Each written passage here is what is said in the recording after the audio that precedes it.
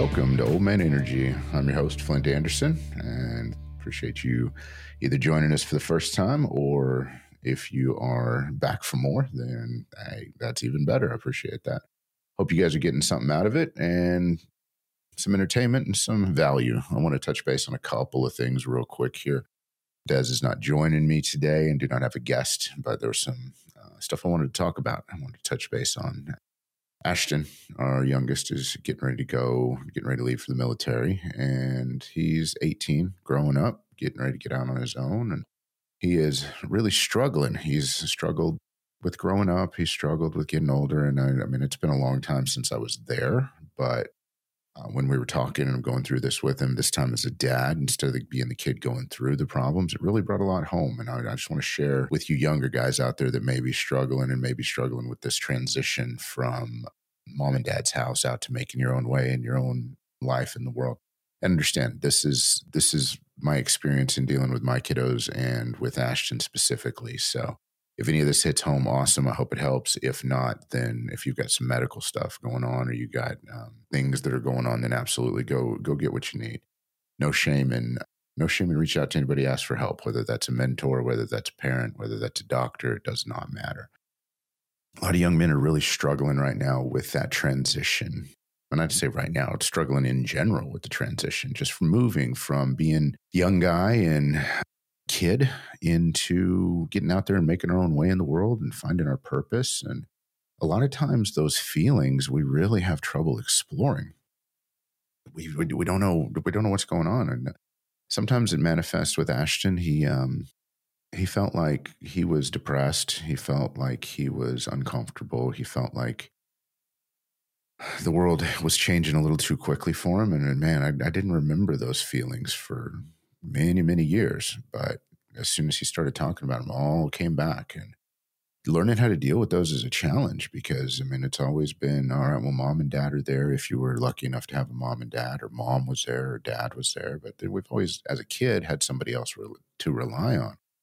And when it starts to dawn on you, especially as a guy, that it's up to you, oh my goodness, that's scary. Plus, you're leaving the nest, and we romanticize it with all these fancy words, but basically it's just to cover up the discomfort and the bad feelings of moving out on your own.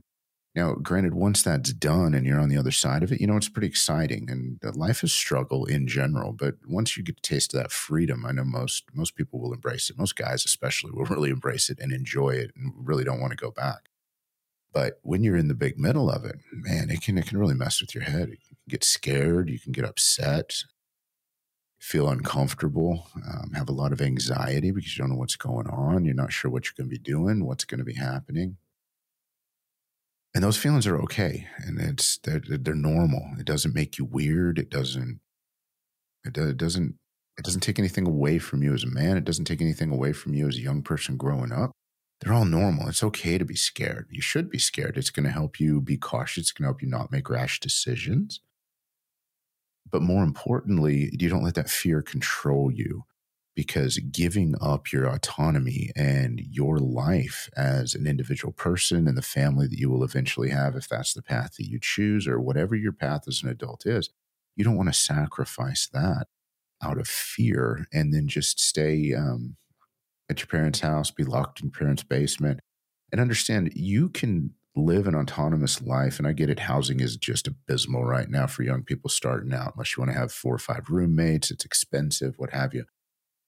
But you don't have to be the cliche of living in mom and dad's basement, playing video games all day. You don't have to be that. If you are going to college or you're just starting out and you're having to stay at mom and dad's house or relative's house, wherever, because it really doesn't matter, but having to stay there just because of financial reasons, well, you don't have to give up your autonomy in that. Now, granted, you're living in somebody else's house, so yeah, you need to follow the rules that they have and what have you. But you can still be making good financial choices. You can be working. You can be caring for the house as if it were your own. You can be taking control of your own life and use that as a stepping stone moving forward, even if you're sleeping in your childhood bedroom.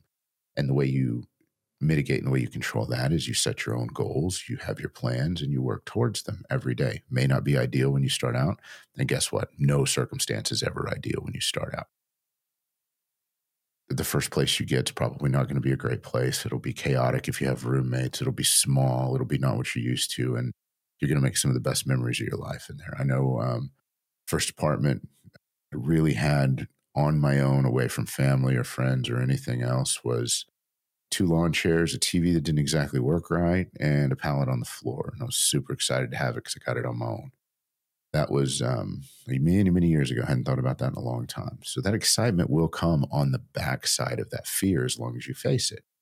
And if you're choosing to go in the military, you're choosing to go away to college, you're choosing to go and experience some adventures that you've never experienced before, you're going to be upset. You're going to be scared. You're going to have a lot of anxiety. And don't push those down. Share them with somebody you trust. Talk about them.